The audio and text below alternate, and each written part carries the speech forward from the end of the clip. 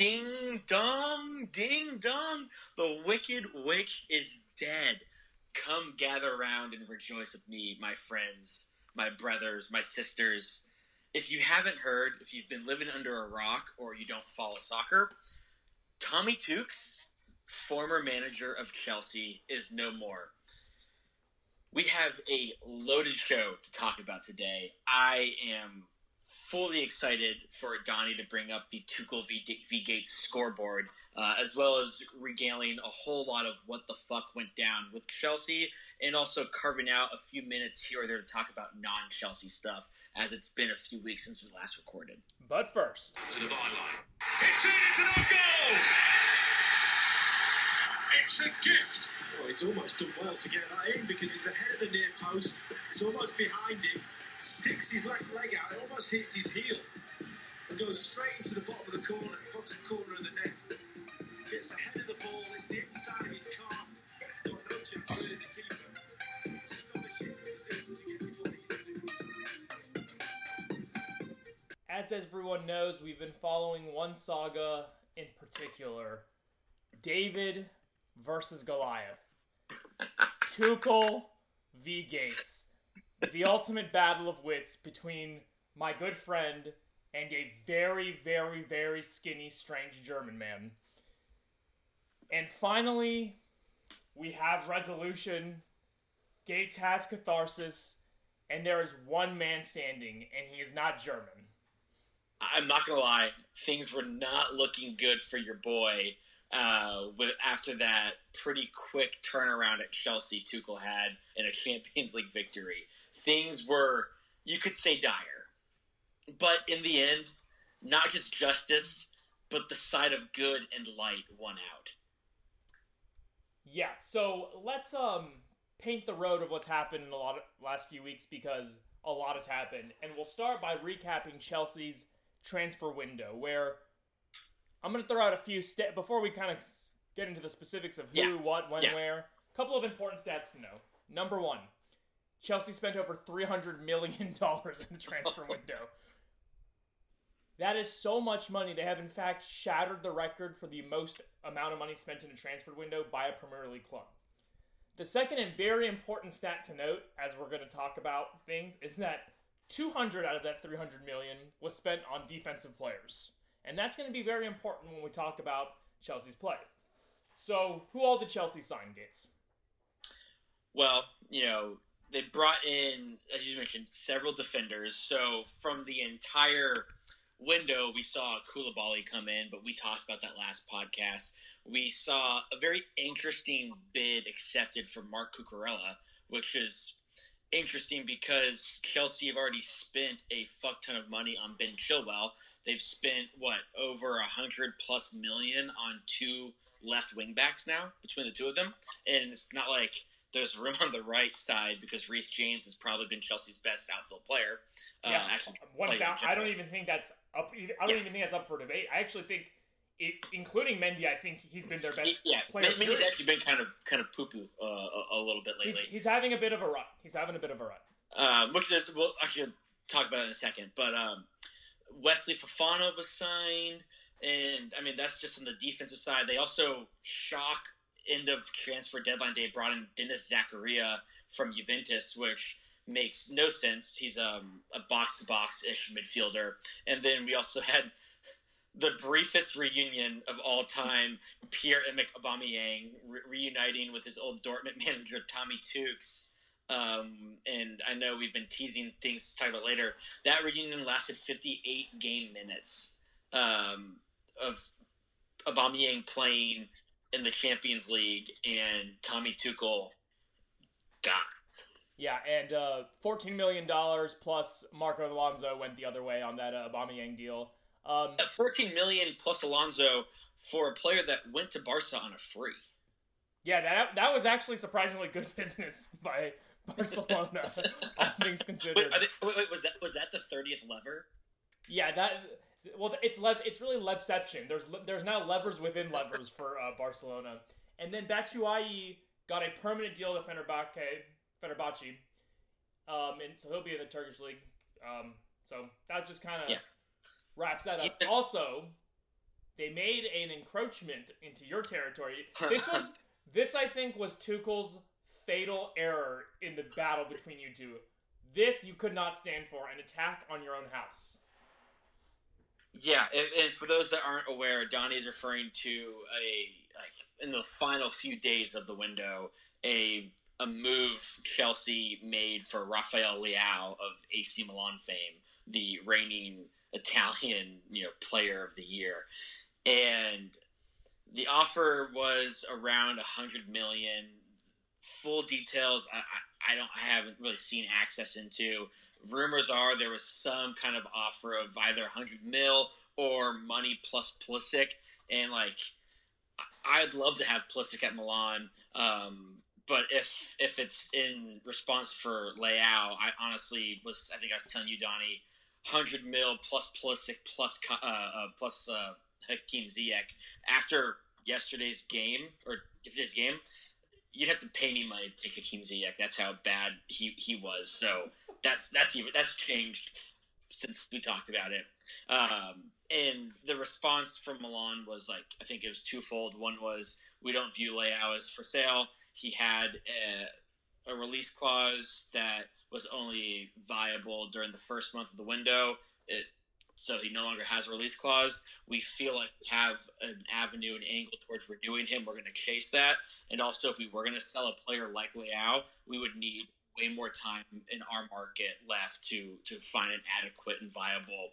You can't replace Rafael Leao, but to build the squad around that gaping hole. Sure. So, in other words, fuck off Chelsea. And after a couple recent performances that we will get to, aka the Milan Derby and Milan's first Champions League game, I think Leao's price has gone up from 150 mil to 200, maybe 250 mil. And I might be being biased, but honestly, I don't know. Well, let's talk about Chelsea's play. So they've spent. So we've set the stage. They spent $300 million. They then tried to spend an additional $100 million. They spent a lot of money. So you have, and remember, you have new American ownership of the club, and it's clear they back their manager in the transfer window. I don't know how you complain if you get a war chest of. They didn't spend it, but he had a war chest of almost $500 million. If you think about what they were willing to, because if Milan accepting that Leao deal, then they spent $400 million. You're also not thinking about the 4 transfers that Barcelona hijacked from Chelsea, right? The Cuckenings. Yes, the great Cuckening. So now you would say if they were able to get Jules Koundé or somebody that they wouldn't have bought Wesley Fofana and other things, sure, but it's not unreasonable to think that if they were able to get all the players that they'd wanted, they would have spent in excess of $500 million in one fucking window, which is absolutely disgusting and absurd. And all of this shit that they are trying to bring in, trying to spend, they were not willing to let Christian Pulisic leave on a loan. Well, no. They were willing to potentially consider a swap deal with Man United, Pulisic for Maguire. I have not heard about that deal. Why Man United didn't take the deal? Dude, if I was United, I would swap Maguire for Gunnersaurus. That's the level that I've got him on. So, you gotta tell me United's scouting team puts Pulisic at least level with Gunnersaurus. I think there's a huge English bias at play. Yes. When it comes to a player like Maguire. But anyway, not the point. I also think those are the 2 clubs, by the way, where I think English bias might be I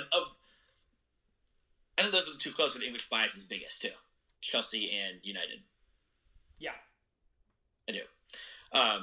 But I was just trying to get all this to say our boy Pulisic was not he's clearly not really in Tuchel's plans. And they were really not willing to let him go out on the loan outside of that swap deal. And then later in the window, they decided we can't sell him because we're not able to bring in a replacement, which doesn't make sense to me because they were playing him at wing back anyways. They weren't playing him as a winger, so they brought in all these defensive and midfield support. I was very irate up until this morning about our boy Pulisic. So actually, I want to talk about that because throughout this podcast episode, there's a couple of different points of media soccer coverage I want to talk about, and Pulisic is one of them. I think that Thierry Henry made a great point about having to sometimes you're in a situation you don't like and man up. So I'll tell you something Pulisic did not do. Pulisic did not hand in a transfer request.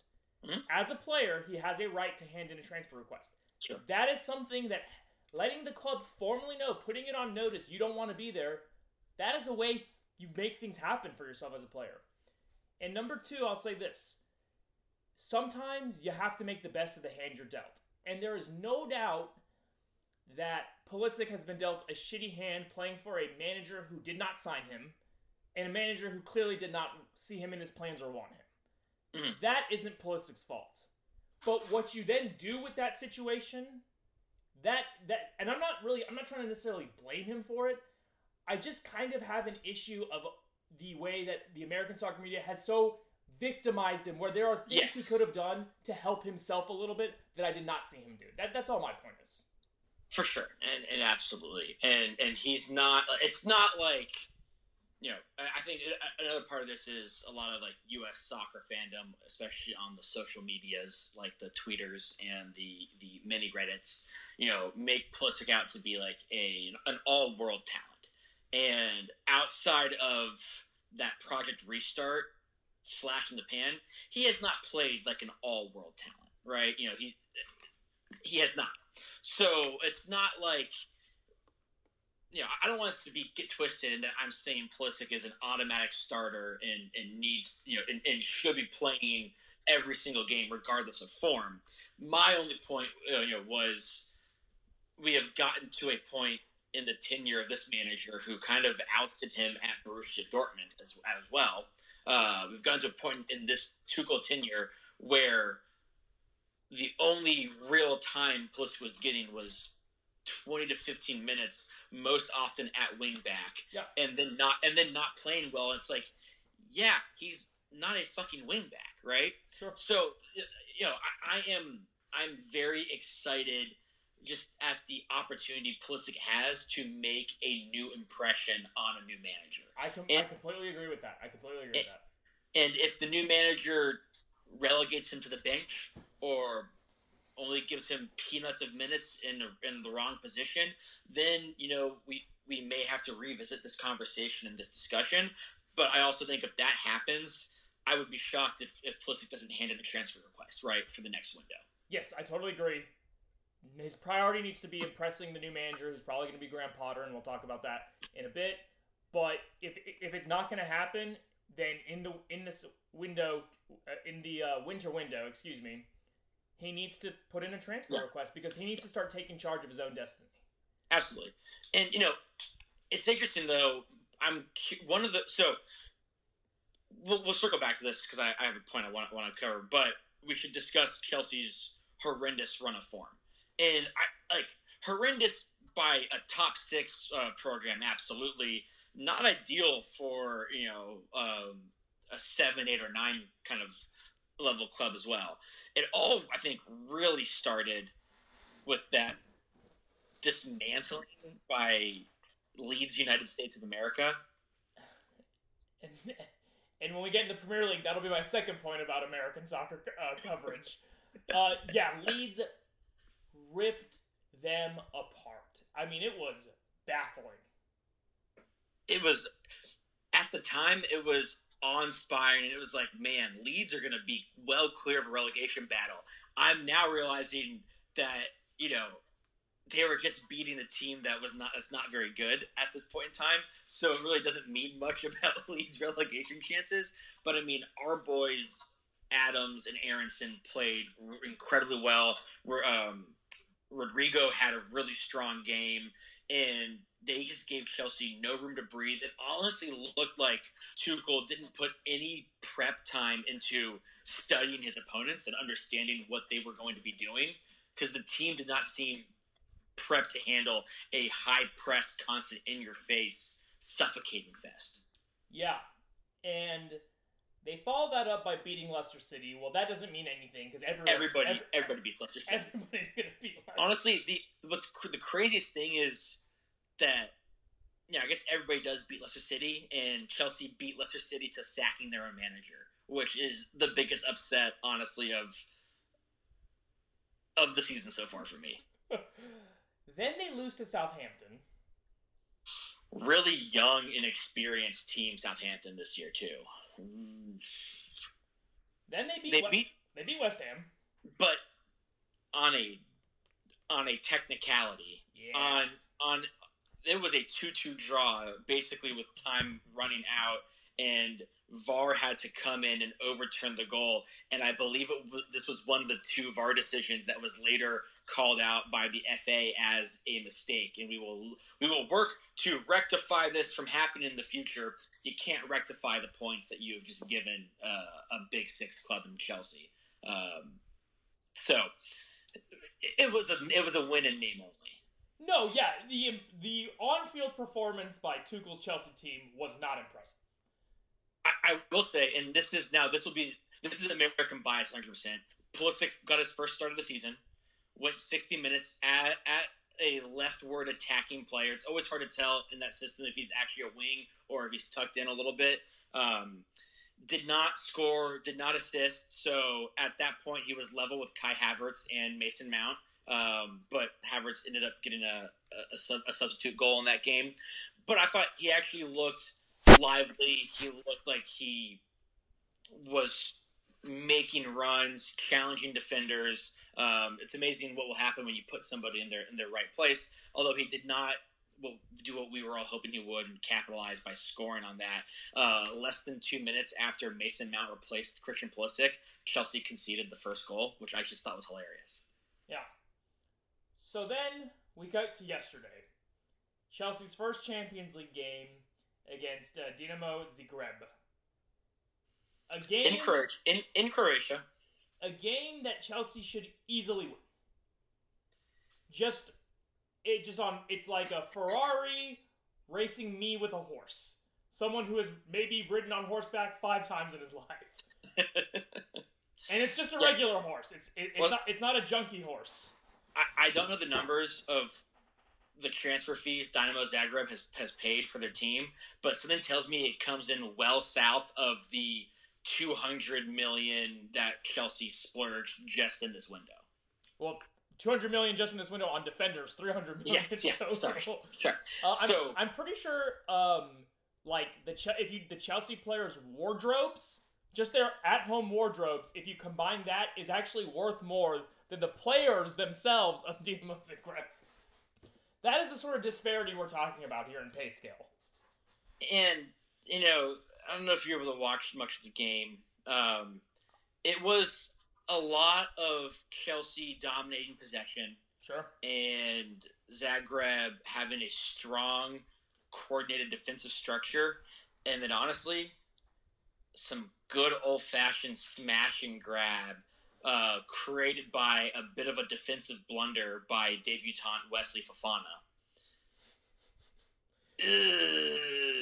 Yeah. And Koulibaly and Fofana have not been great. Koulibaly, I thought his first game he played really well. And then since then, since Brendan Aronson put him in the spin cycle, oof. He's I think he got vertigo, and now he has balance issues or something.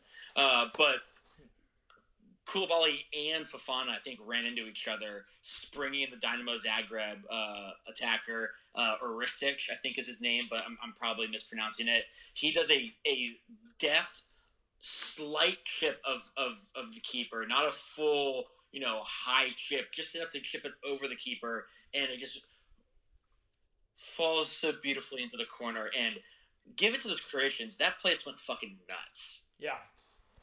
And they're able to hold on, and they beat Chelsea 1-0.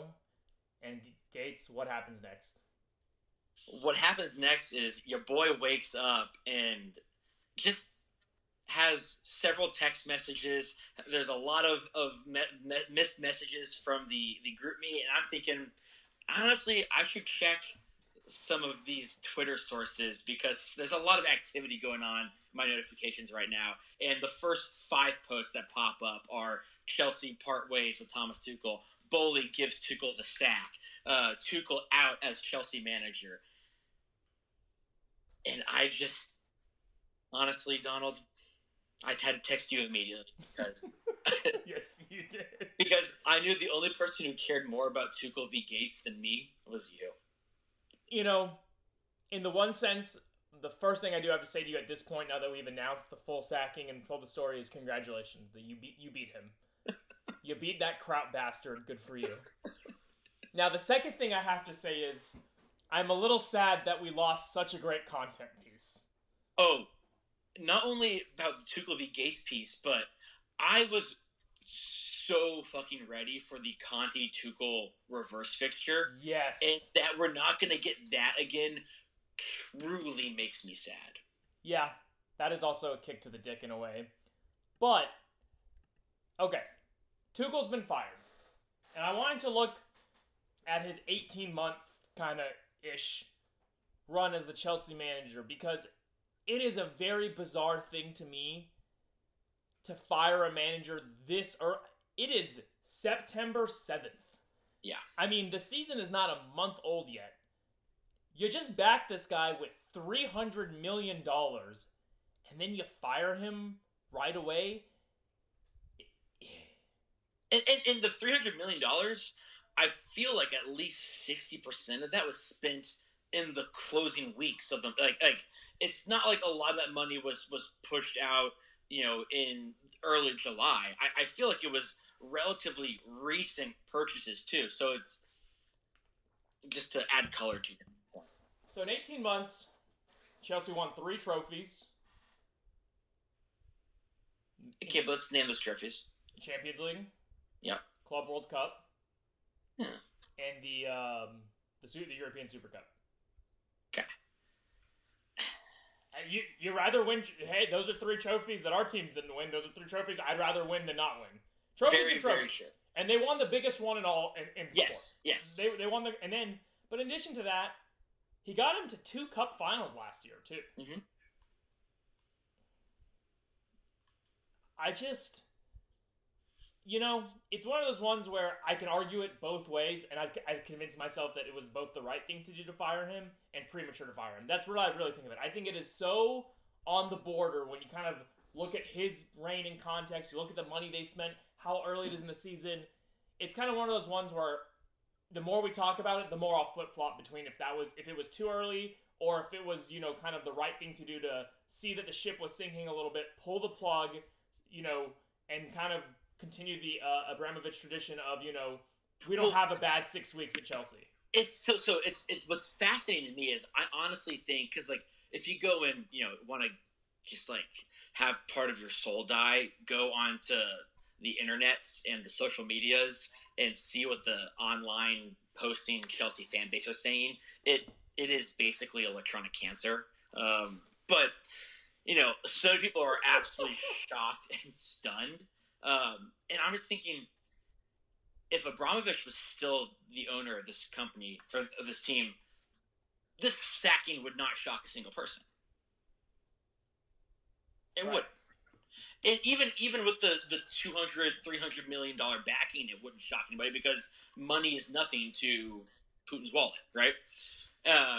So I think it's just funny that it's shocking because this is a new unknown entity, but at the same time, how many times do we see in sports the owner always eventually wants to bring in his guy, right? Well, that was my next point. In the way that Tuchel did not sign Pulisic, Bowley is not the one who hired Tuchel. So Bowley wants his guy. So I get, and I've kind of, there's been things coming out that Bowley wanted to sign Cristiano Ronaldo. Tuchel was like, absolutely not.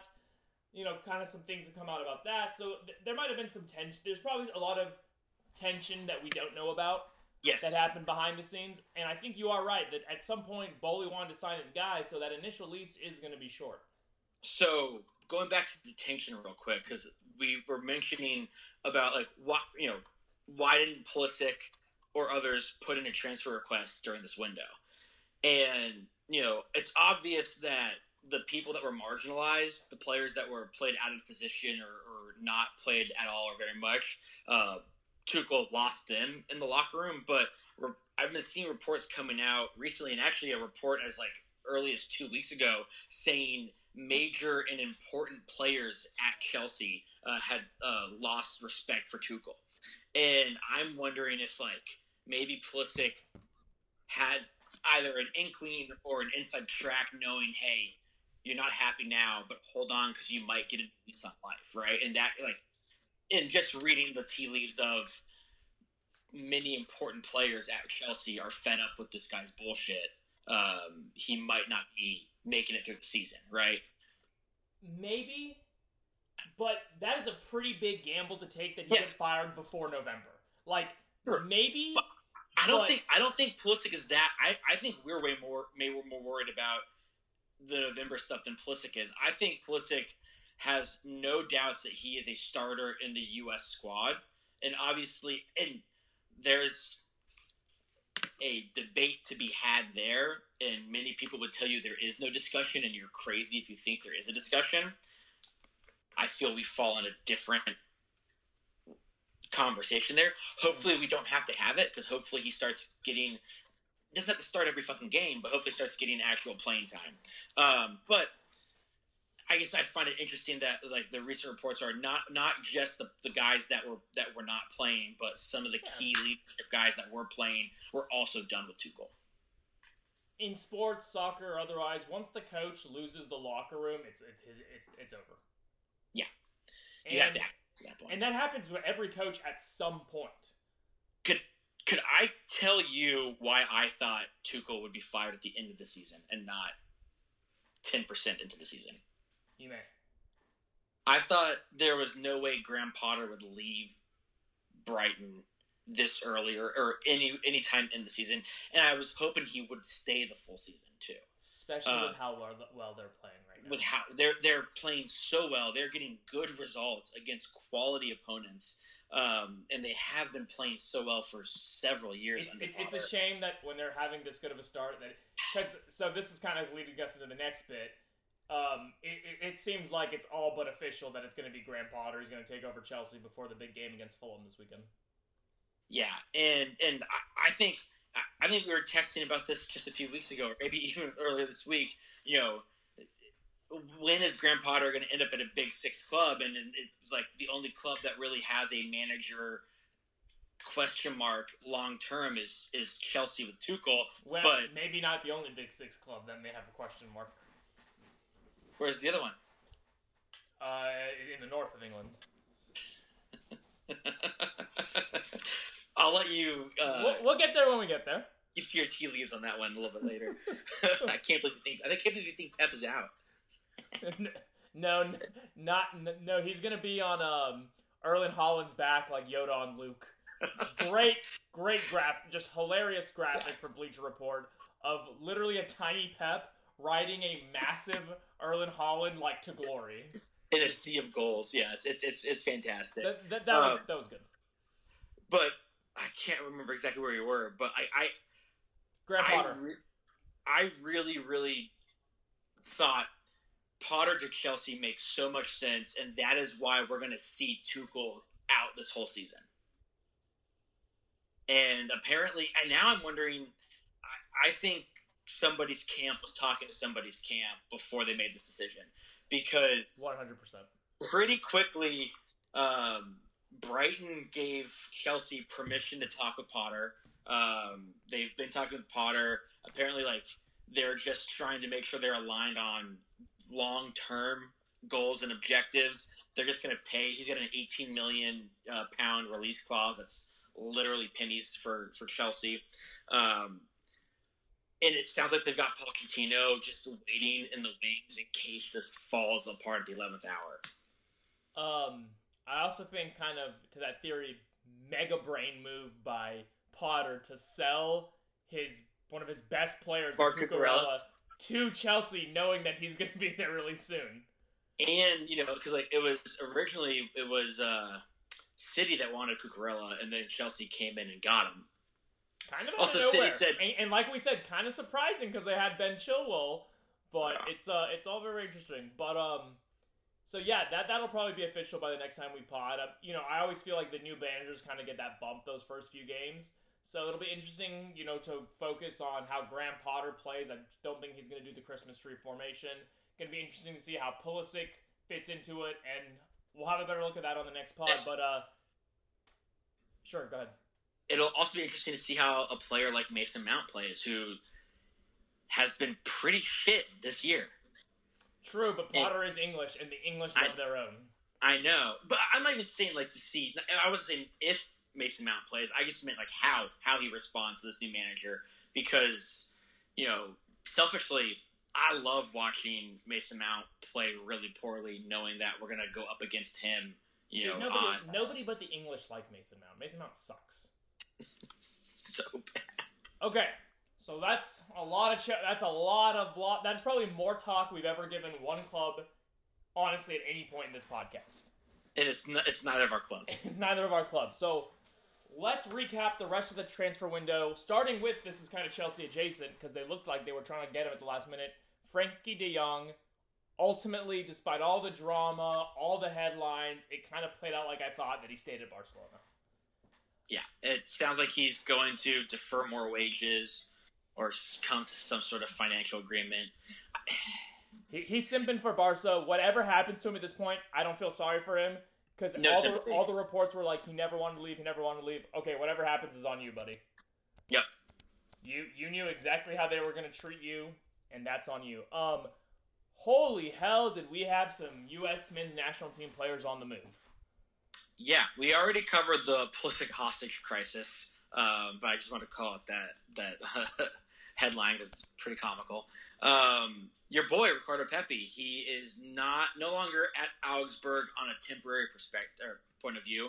Where did he end up, Donald? He is going to be at the Eredivisie with Groningen, and things were just not working out at Augsburg.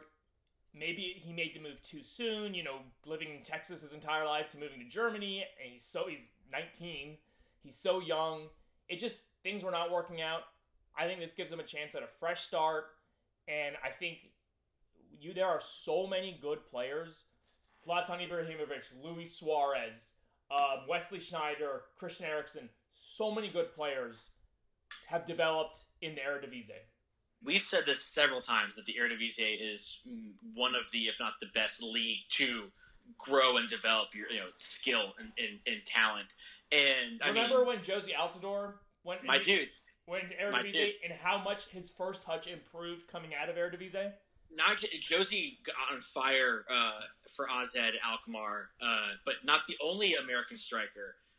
Aaron Johansson, before he had those debilitating nerve injuries that basically ended his international career, at least, he also was at AZ Alkmaar and had an even better run of form than Josie did there, and that really ignited both of their careers. So there's a lot of evidence for U.S. strikers playing well. I absolutely love the move. Hopefully he can catch fire to ensure he gets a spot at this World Cup. We've got a couple other guys, Sargent's had a resurgent time in championship with Norwich. We've seen P-Folk get it going. Now I'd love to see Pepi start, just honestly getting some consistent playing time, because he was not really cracking the minutes at Augsburg.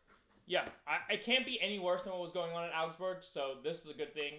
John Brooks signed as very late, but signed as a free agent to one of the most historical clubs in Europe, the mighty Portuguese side, Benfica. And let me tell you, he looks good in those red Benfica uniforms. He looks real good. Do people look bad in those? Those are so clean. They're sharp unis. So clean. Apparently, according to U.S. soccer Twitter, so who the fuck knows how accurate this is, Benfica plays a high line. Which happens to be MLS Greg Berhalter's big criticism behind closed doors of John Brooks' inability to be a part of a high line defensive unit. So this is going to be one to watch. That's a great club for him to land at. Yes. It is technically the 5th best league. It is a top 5 league. Technically, Ligue 1 is the 6th best league in Europe. No, absolutely. And that's not according to me and you. That's according to UEFA. By the coefficients that UEFA determines, It is the 5th best league, and as you mentioned, it's a historic team or a program. And also, we were wondering what's going on with Brooks. Why hasn't he signed somewhere? At the end of the day, I do think he was trying to find the best option to give him a chance to make Greg change his mind. Yeah, and good for him. This is an example of a guy, in my opinion, a little different from Pulisic because he's out of the national spotlight, but this is him trying to take his destiny in his own hands and doing something about his situation. And I have to respect that. So last American on the move. I'll field this one. Our boy Sergiño Dest, who was hesitant to leave Barcelona even after Xavi had said he's not part of his plans. He wasn't making the squad. He was on the out and out. He was heavily linked with Manchester United late in the window. I think that's an important fact. He was, but also an important fact was before any of these rumors cropped up, Erik ten Hag said the squad we have is the squad we have, and we're not bringing any new players in. And as we know, no soccer manager has ever been facetious to the media ever. I'm just saying, if your fact is important, my fact is almost as important. Your fact may not even be a fact. That's all I'm going to say. And your fact may also be smoke and mirrors. We don't know. We're not there. This isn't a podcast about facts. But right back for AC Milan, Alessandro Florenzi had a pretty significant lower body injury and is going to be out for several months. So in a very, very quick move, which is how Maldini either takes 3 months to complete a transfer or he completes the transfer before anybody knows. That's how we got Teo Hernandez, was just like Maldini flew to Ibiza, found him, met him in a club, and they're like, hey, you're going to play for us now. And bring in Sergiño Dest to the most historic Italian club. And the reigning Italian champions. And the reigning Italian champions, a Champions League, quote-unquote contender. Not quite there yet, but we will be playing in it. Oh, just wait till I reveal my top 3 teams. Things have changed. And what's also really exciting is, he's not a starter. The captain of the team, Davide Calabria, is the starting right back for Milan. Teo Hernandez is one of the top fullbacks in the world. He's the left back for Milan. We are in 3 competitions that we want to do well in all 3, so we need some heavy squad rotation. And Calabria has had some fitness issues. Sometimes some Milan fans, not myself, don't think he is good enough. And so that spot is there. But more importantly, I think the right wing is pretty bad for Milan. And there is an opportunity for Dest to show his offensive technique and ability, which, as you have said several times, he has buttloads. We could find a situation where he's playing right wing, playing backup right back and backup left back. So he could get more than his healthy chunk of minutes, even if he doesn't become a starter. Which is all that it's about. And I actually am, all joking aside, I am happy he went to Milan. I think it's a good fit for him because of his versatility. When, Teo needs a break, or when David Calabria, maybe needs a little bit of rest. I think his ability to play at both fullback positions is huge. Also, looking at, this is actually kind of why I'm most excited. Teo Hernandez comes to Milan. He's not the finished product he is right now, where he is right now he is a top 3 left back on the planet, undisputed in my opinion. Yes. But when he first came, he wasn't that. He was a really poor defender. He was so good offensively, and he was a defensive liability. Yes. But he also is being mentored by Maldini, the greatest defender of all time. And look at how much his defense has improved. He's a good defender. So Dest not only gets that mentorship from Maldini, he gets look at the fullback room. You got Calabria, who is a great defensive fullback. You also have Teo, who went through the exact same thing Dest is going through now. A guy who was at another big club in Spain, Real Madrid, kind of not working there, so comes to Milan, adapts, grows. I hope this becomes a permanent move because Dest does have the talent where he can become, if he gets a little bit more polish on the offense and improves that defense, it wouldn't be crazy in 2 years if he was Milan's right back, starting right back, Yeah, in my opinion. not crazy at all. I don't think it's out of the realm of possibility. I think this is a great move, and he doesn't have to be at a club I hate. He gets to be at a club that I like a lot, and a club that I watch pretty much every game anyway, so it's no extra work on my end. And he gets to play for a manager in Pioli who truly seems to really connect and care for his players. Oh, Pioli's a big-time players coach. He's a man manager. Yeah. Players coach, exactly. So I think it's all exciting. It's a loan with an option to buy. The option is like $20 million, I think.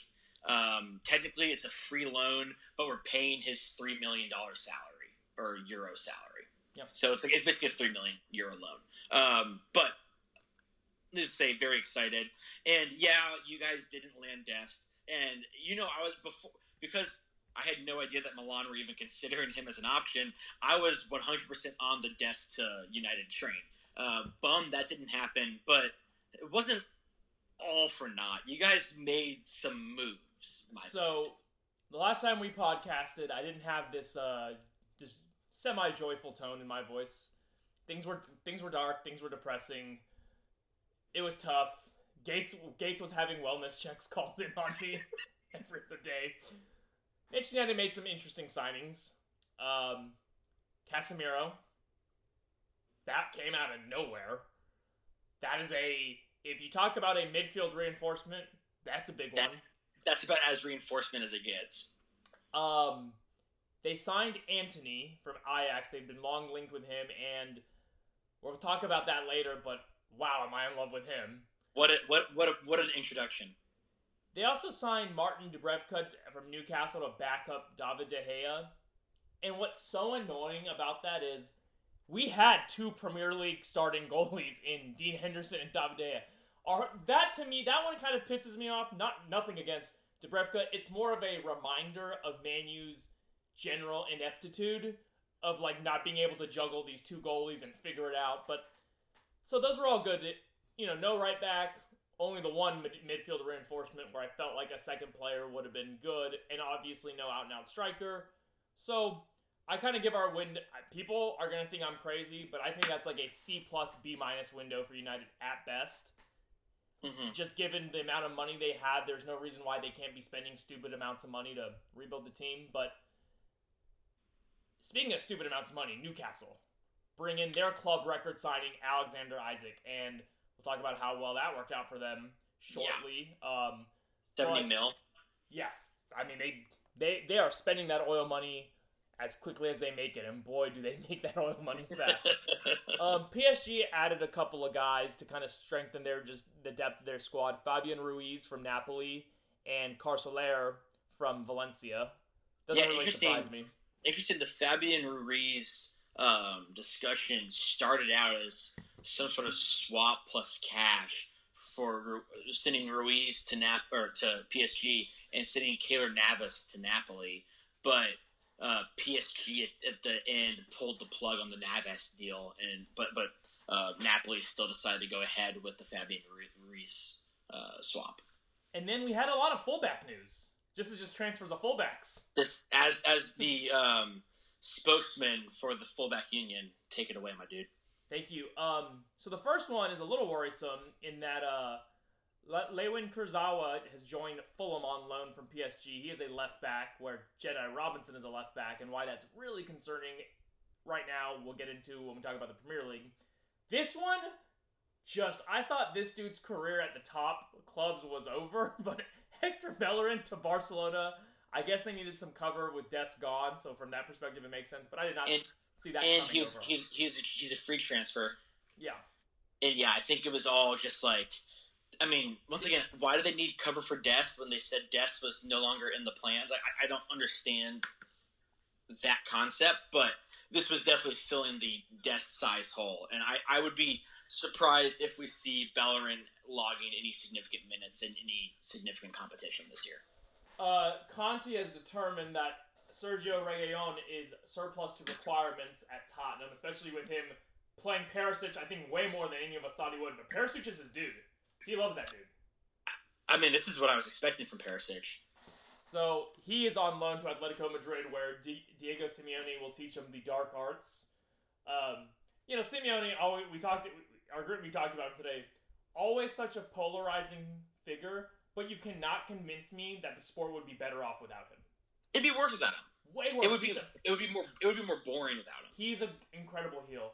But our last fullback, one of the all-time greats fullbacks, our beloved Marcelo, as he's in the swan song of his career, moving on to the Greek giants Olympiakos, where he'll play and he'll run around with a smile on his face, and I'm just happy he's gonna go play somewhere. Yeah, it'll be a sad day for us and for the game when he is no longer actively playing. Agreed. Speaking of no longer actively playing, Icardi's kind of in a weird holding pattern where he's not really playing for anyone right now, but it seems like he's gonna get picked up as a free agent by Galatasaray through all kind of indications. But this is a great segue into the news. So, the Icardis, Mauro and Wanda, are now under investigation for human trafficking. That is a very real headline. Now, what gets very fuzzy, and I've looked at numerous sources for this, is the facts underlying it. And so, here's what I think most of the sources agree on. They brought their au pair / housekeeper / employee from Argentina to Italy, and they had her on a visa of sorts. I don't know a lot about Italian visas, but they had her on some sort of visa. And that visa lapsed, and they fraudulently claimed political asylum on her behalf so they didn't have to go through the paperwork. And that's why it's human trafficking, because they literally fraudulently allowed someone to stay in a country. But then there are reports that, they abused this woman, that she slept in a room with just a mattress, that they would feed her expired foods. Those, I do not know if those are real, by the way. These are just things that are out there. What seems credible is they technically violated human trafficking by trafficking this person or fraudulently extending their stay rather than that is a fact. That seems to be a fact. They're under investigation for it. Yeah. Yes. Everything else is wild speculation.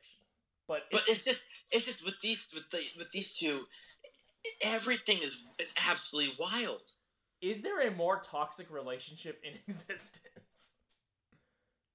In real life, I don't think so. Honestly, in fiction, maybe not. Karim Benzema, the man of the hour from last season, won the UEFA Player of the Year award by the biggest point gap in the award's history. Why this is particularly important is because there have been a lot of debates raging on in the darker circles of the world, where these sorts of things are tolerated, about Benzema versus Kevin De Bruyne, these sorts of conversations that some people feel the need to have. I certainly do not need to feel the need to have the conversation. But I just wanted to throw that fact in there. That is the biggest point gap in the awards history. Man, if you were talking to somebody who cared about awards, that might mean something. Here's something you will care about. November 9th, the U.S. Men's National Team World Cup roster will be announced by Greg Berhalter in some sort of event in New York. Why do we have to make an event out of it? I don't know. Why can't we just fucking post a tweet and call it a day? Just post it, and then just let us all burn Twitter down. Well, I don't think we've mentioned this before. Maybe we have a few episodes ago, but they're also kind of doing a video about the lead up to the World Cup. And I just think that is going to backfire on us so badly. I hate that we're doing that. Yeah, I mean, I get it. In the lead up to the 2018 cycle, Fox Sports went all in on the next two World Cups, and obviously only in the United States, right? They don't do anything outside. And the U.S. not being a part of it, I think, definitely impacted their bottom line from what they were anticipating. So, they have to go all out on this World Cup because, they need it to deliver eyes and ads. And, I get the pageantry, the fanfare. If done well, it could be really interesting. The problem is it's probably not going to be done well. It's probably going to be really corny and cheesy. And that's where, like, you get the combination of it could suck and then be embarrassing if we flame out. Yeah. And then kind of the last big news is, following their disastrous first couple of games, the Glazers out movement, which has always been kind of in the background, gained a lot of steam. Elon Musk tweeted about buying Man U, which obviously was fake, and he even said later he was joking. But now there are serious considerations by a consortium led by Sir Jim Ratcliffe of buying Man U. And the biggest reason why this is a story is that not necessarily that anyone said Man U's for sale, but these rumors have kind of gained traction for the last month. And nobody from Man U or the Glazer families or whoever their spokesperson is has quashed them. And it seems like they'd be willing to take just under $4 billion, that's obviously a lot of money. Like I'm not trying to casually say just under $4 billion, but I mean. But you mean slightly under $4 billion? I just mean slightly under $4 billion for them. So that'll be an interesting thing to watch. I don't know if much is going to come out of it personally, but I do find it interesting that those rumors have not been quashed. Also, tangentially related and very interesting to me is the two moments where the Glazers out movement has been the strongest. The Glazers have responded by signing Cristiano Ronaldo and then signing Casemiro. And Antony. Yeah, but I feel like, at least from people outside of the United fan circles, after the Casemiro signing and then the Liverpool victory, the Glazers out stuff was not as pervasive to us outside of the United stratosphere. So I fair play. I mean, you're not wrong, but it's just interesting, like, two big signings, and it does seem to, either if it's not quelling the fan base's vigor in those movements, it is at least quelling the coverage. Yeah. It has not quelled my desire for the Glazers to sell the team. No, I can't imagine anything. But it does help me stomach watching the team. All right. Whew. Segments. Hawkeye of the week. Ooh. Feel a little chemistry right now. You felt that too? Oh, yeah. I just had to go with a homer pick, he's been instrumental to helping turning things around for United these last few games, with 3 goals and 2 assists since we last podcasted. My boy, Marcus Rashford, the feeder of children, first in his name. And a brace against Arsenal, if I'm not mistaken. Brace against Arsenal, goal against Liverpool, and an assist against Liverpool, and another assist somewhere in there. I mean, no one is happier than Marcus Rashford. True. And no one I know is happier than you. But behind you and Marcus Rashford, I might be the happiest. No, you may be. But I think there's 4 tiers. It's Marcus Rashford. It's the children kids of England. Yes. Who are hungry. It is me, then it is you. I have been a Rashford fan since, back when he was wearing, 37 or something? Some scrub-ass number. Yeah. I actually wish he had kept that number, or kept 19, but whatever. That first goal he scored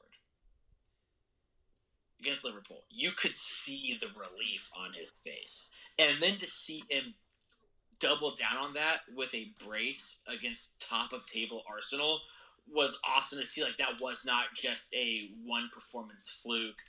There is something where Marcus Rashford may be able to flourish in this team under this manager. And, I mean, that could only be so exciting for a fan to see. Yeah. And we'll get into all the Man U stuff here in a bit. But so that's my Hawkeye of the week. Bit of a homer pick, but I had to do it. My Hawkeye of the week is an extreme homer pick, as he's a AC Milan player, and I feel justified in the fact that not only was a €100 million offer rejected as it was deemed insufficient and absurd, but he followed that up with an absolute stunning Milan derby performance with 2 goals. Oh, and the other goal that we scored by Giroud was an assist created by this man, the just one-man defense decimator, Rafael Leao. He is that guy. He's that guy. He also he also followed the Milan Derby up while he was a bit leggy and a little tired. He was able to generate the assist on the lone goal for our equalizer in the Champions League game yesterday as well. He is just fucking phenomenal. He is playing like a man who knows that he is from a country that is one of the most stacked in terms of like their World Cup roster. They are a top 3 in terms of just player for player talent, stacked team, and he is making sure that when that World Cup comes along, his name is etched in the starting 11. That is the sort of passion he has been playing. Like that, to me, that is the motivator. It's like, I know, like, I want to fucking do this in a World Cup, and he is just, every time he's out there, he's balling. He's balling. I actually think it's, his whole thought process is, I play for a nation whose manager is Fernando Santos, who is kind of garbage, and he's trying to do everything he can to not give Fernando Santos any option to not include him in this, because he has not been a starting figure for Portugal.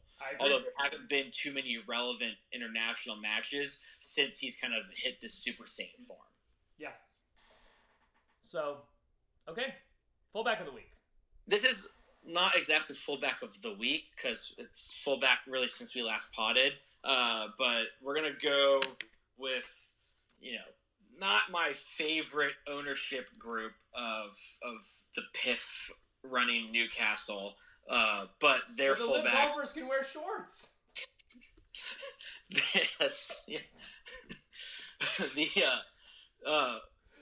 Kieran Trippier had a saucy free kick goal. He is playing really solid. Newcastle's playing really well. Eddie Howe has got the team clicking. It's amazing what unlimited money and no moral hang-ups can do for you. But here we are, and I will say, I don't think Kieran Trippier will ever be eligible for Hot Guy of the Week because he ain't got it going on. But from a talent perspective and just a free kick taking perspective, yeah, it's gorgeous. Yeah, great pick. I went with our short king, the lightning assassin of Dortmund, who just runs that left side, Rafael Guerrero, and for many reasons. First, he didn't go to Manchester City, which meant I could love him another day for another few months. At least for one more window. At least for one more window. But in this young season, he already has 2 goals and an assist. I mean, he is already kind of firing, and he is one of the best pure. He kind of suffers from the early Teo thing where he's a bit of a defensive liability. But oh my god, who gives a shit? He is offensively electric, and I love it. I don't think I've ever seen him make like a defensive highlight play. No. But you see him make a lot of offensive highlight plays. And and like I've always said, the best defense is oftentimes a really good offense. So that's my fullback of the week. Okay, league recaps. La Liga. Turns out Lewandowski, no matter where you put him, he's going to score a lot of goals. So that's what we're learning with Barcelona. I remember saying at the start of the season, like, maybe it'll take them a little bit of time to gel. And Donnie, I was right. It took them one game. They had that one game where they couldn't score in the opener, and basically since then, boy howdy. And you know who's really good towards the end of last season, who stayed injury-free, who's been just incredible? Dembele. Yes. Holy shit, this guy is playing so well. So yeah, they're getting it done. Real Madrid, they're getting it done. Sometimes not as convincingly, but they still finding ways to win. And then Atletico Madrid are just stuttering right out of the gate. Yeah, their performance, how they're playing, really reminds me of how they're trying to leverage Antoine Griezmann's contract. Yeah, now this is fascinating. For those that aren't aware, there's a clause in in the loan deal that Atletico set up for Griezmann, where if he plays more than, I think, 40 minutes or something like that, or more than 45 minutes in a game, in enough games, then they are required to turn the loan into an obligation to buy. Yeah. So every single game, Griezmann subs in around the 50th to 60th minute to make sure that they are not going to trigger the obligation to buy. And then at a certain point, it'll become statistically impossible for them and he'll start every game after that. Yep. It is funny. It's funny. It's just funny because because both Barcelona and Griezmann are just being memed so hard by Atletico, and Simeone doesn't give a flying fuck. Yunus Musa is fucking playing unreal for Gattuso's Valencia. Can we talk about that? So it doesn't count because there's a foul in the build-up. That wasn't a foul. But it was ruled a foul, but it was not a foul. He had a screamer of a goal 2 match days ago. An absolute, golazzo. A fucking piss missile. Unfortunately, it didn't count, even though it beat the goalie, and everything about the shot and Musa's play was above board. But he just followed that up with a 2-assist performance over the weekend. And they were both very different passes, but super saucy. The first one was a deft chip over the 4 defensive back line. Required a lot from the striker to, on the half-turn, volley it, but amazing pass, and then he had a great through ball on the ground in the second half. He's hitting his stride, and there's no secret how much I love Gennaro Gattuso. I think it is really good for young 19-year-old Yunus Musa to be able to learn the game from somebody who knows how to play that dirty midfield role and set up the more talented scoring teammates. Yeah. So with that, should we go to your neck of the woods? Yeah, we could talk about Serie A. There was an important game or two that had happened recently. Over the weekend, we had the Milan derby. Milan themselves kind of off to a slow start in the league. Undefeated, but I think going into the derby, we were at, 2 wins and 2 draws. And one of the draws is at Atalanta, who's actually proven me wrong and been pretty resurgent. But the other draw was against Sassuolo, who always gives us a hard time, but not where you want to be dropping points. So needless to say, though, Inter riding a little higher up on the table, and less than 10 minutes into the fucking game, they score, go up 1-0. Really break your boys' balls over here. Milan really has a problem this season of conceding the first goal. I was way off. It was 21st minute, so not super early, but conceding the first goal, going down, and fuck, we're doing this again. Lo and behold, 28 minutes in, so 7 minutes after we concede, your boy Rafael Leao just decides, fuck it, I'm gonna do this myself. Some good play from teammates, but at the end of the day, knocks home a pretty shot to beat Handanovic. Go into halftime 1-1, and then Giroud off of the Leao assist with a really quick, redeflected shot almost into the bottom corner. Go up 2-1. Leao decides to get a third in the 60th just to give us that cushion, which ended up being critical as Edin Dzeko notched the second goal, and then a pretty it was a clinched final 20 minutes or so where Inter were trying to get the equalizer. Maignan had to make a big save or two, but all in all, an electric Milan derby where the good guys come out on top once again. Dude, Leao is unreal. I am watching teams try to double and triple team him, and it just does not matter. He is so fast and so strong. He's just he is a nightmare to defend. It is awesome. He's that dude. it's been really fun to watch, and obviously with that win, Milan was able to jump Inter, although not at the top of the table just yet. Atalanta do have a 2-point lead over Milan as they've won 4 and only drawn 1, and then Napoli and Milan are tied on points, but Napoli have a better goal differential. So, it's early, right? We've only played 5 matches. There's a lot left to play. But it does seem, you're seeing like teams like Udinese and Torino are kind of up there. I imagine they'll fall down the wayside.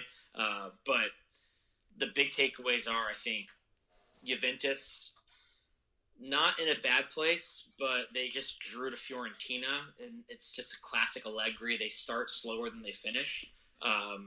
Will they fall far enough back that they can't catch up? And then Atalanta and Napoli, and we'll talk about Napoli in a second in Champions League. They look like they are here to challenge the big dogs of Juventus, Inter, and Milan. I feel like Roma are also looking very good. I feel like his Jose Mourinho's team has kind of progressed and made that next step. Roma were looking very good. I do think they just lost 5-2. They lost 4-0 to Udinese. So bit of a stumbling block. But up until that was on, I think, Sunday. Up until Sunday, Roma were looking really solid. That was just their first loss of the season.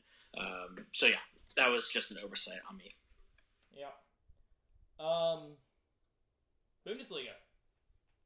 Bayern are not in first, and they're not in second. Are they in third? They are in third. Freiburg is in first, followed by Dortmund, who are both a couple of points ahead of Bayern because they've drawn 2 games. This is an aberration, mind you. This is I'm pretty sure this is where it is. This happens every single season. There's a moment where we look at the table, and Bayern's not leading, and I'm pretty sure the Bundesliga does this on purpose, so we stop calling it the boring Liga. But then it's all going to end up the same. I have to talk about this Dortmund Werder Bremen game, where Dortmund were leading 2-0 going into the 88th minute and lost the game 3-2. Now, they have kept a couple of clean sheets this season and won some tight games, but holy fuck, sometimes this team cannot defend. And I get it. Some people might say Rafael Guerrero could be part of that problem.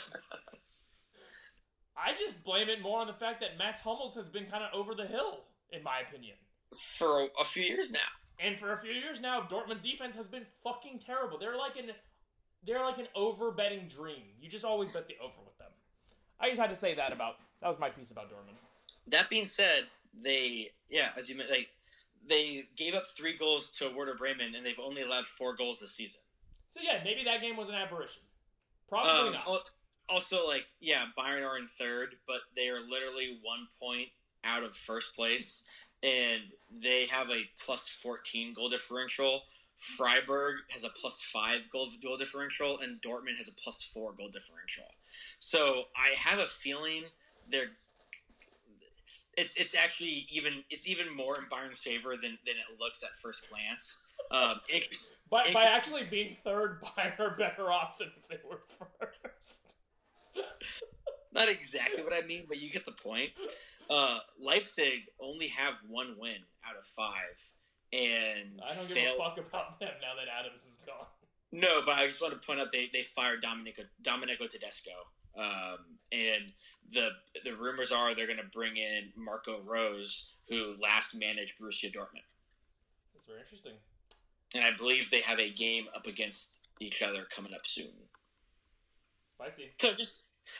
So and I guess I don't know if we're going to talk about it, but Reyna has steadily been making his way into the matchday squad. Dortmund have said very publicly they've been taking it slow. They don't want to risk any further setbacks. We'll probably, just talk on it now. Their Champions League game that happened yesterday, he actually subbed on 20 minutes in. Thorgan Hazard picked up an injury. What a great name, by the way. Yeah, fantastic name. Unfortunately, Stiga got hurt, but the physios and the team thought Reyna had 70 minutes in his legs, which is great to see, and he looked phenomenal, notching 2 assists for... 2 assists, being the first American player to ever notch 2 assists in a Champions League game, which is actually very impressive. awesome to see. And he's still 19 years old. He's just a baby. Show me the baby. Just, stay healthy, bro. Yeah, that is all very good news.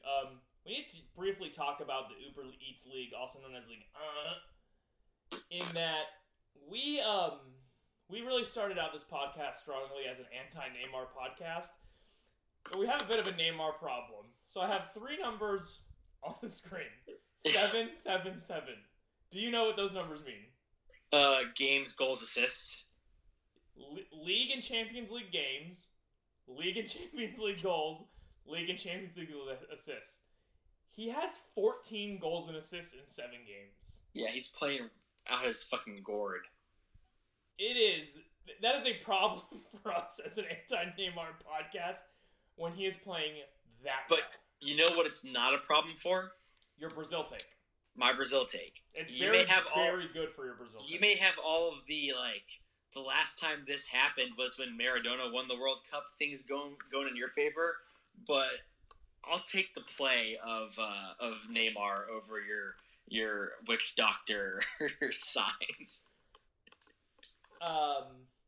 Speaking of witch doctor, we didn't talk about the Pogba thing. I didn't know how to address it, dude.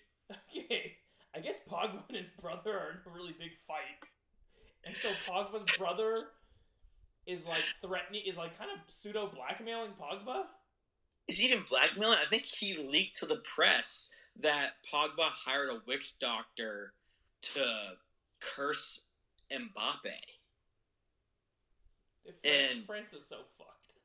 And I think Pogba was like, I did hire a witch doctor, but it wasn't to curse Mbappe. It was to bless my medical rehabilitation. And then Mbappe was like, of the two, I'm going to believe the guy who I've played with and who treats me like a brother. I'm gonna believe the guy who I've won a World Cup with and not his scorned brother nobody gives a fuck about. Yeah. It's just a wild story. So yeah, okay. So the Neymar stats look very good for your Brazil take, and you want to accuse me of witchcraft and sorcery, which is fine. It's fine. These are the sort of accusations I expect. Do you know, and you know how much I despise calendar year statistics because they mean nothing when a season is broken up the way it is. But do you know who has the most assists in the calendar year 2022? Lionel Messi. That would be correct. So you think he deserves the Ballon d'Or? The Ballon d'Or is actually no longer judged on a calendar scale, my good friend. And we both know that's going to Karim Benzema. It sounds like you wanted to go to Lionel Messi. I'm just telling you what the French soccer media is how they're going to interpret this feed that they will definitely be listening to. Okay. Leaving the French behind where they belong, let's talk about the Premier League. So, Man City overall have been looking terrifying with that Haaland to goal connection via Kevin De Bruyne. Let me just put it out there. Haaland has 10 Premier League goals in 6 games. The record for Premier League goals in a 38-game season is 32, held by Mo Salah. The record for Premier League goals when it used to be a 42-game season is 34, jointly held by Andy Cole when he played for Newcastle, I want to say, and Alan Shearer. He might break that record with less games. Both records are in extreme danger. He can significantly slow down his score. He has 32 games to get 24 goals. It sucks as a Man U fan, but it's just what the fuck do you even say? Counter. Couldn't you look at their early schedule and say it's a bit soft? Yes. So, you could argue he's been getting more attacking opportunities against a little more suspect defenses than he will for the entire season. I'm just playing devil's advocate here. I do think both records are in serious jeopardy, but I also wouldn't be surprised if he still knocks in a ridiculous buttload of goals, but but not at this clip as the schedule weight balances out. And as you know, maybe he gets as City progress in the Champions League, which is what they truly care about. And knowing that Haaland, knock on wood, because I truly never want to see anyone injured. I don't care who they play for. He's not always able to stay healthy for a full season. It's not been uncommon in his young career for him to have to miss 4 to 8 weeks at any given time in a season.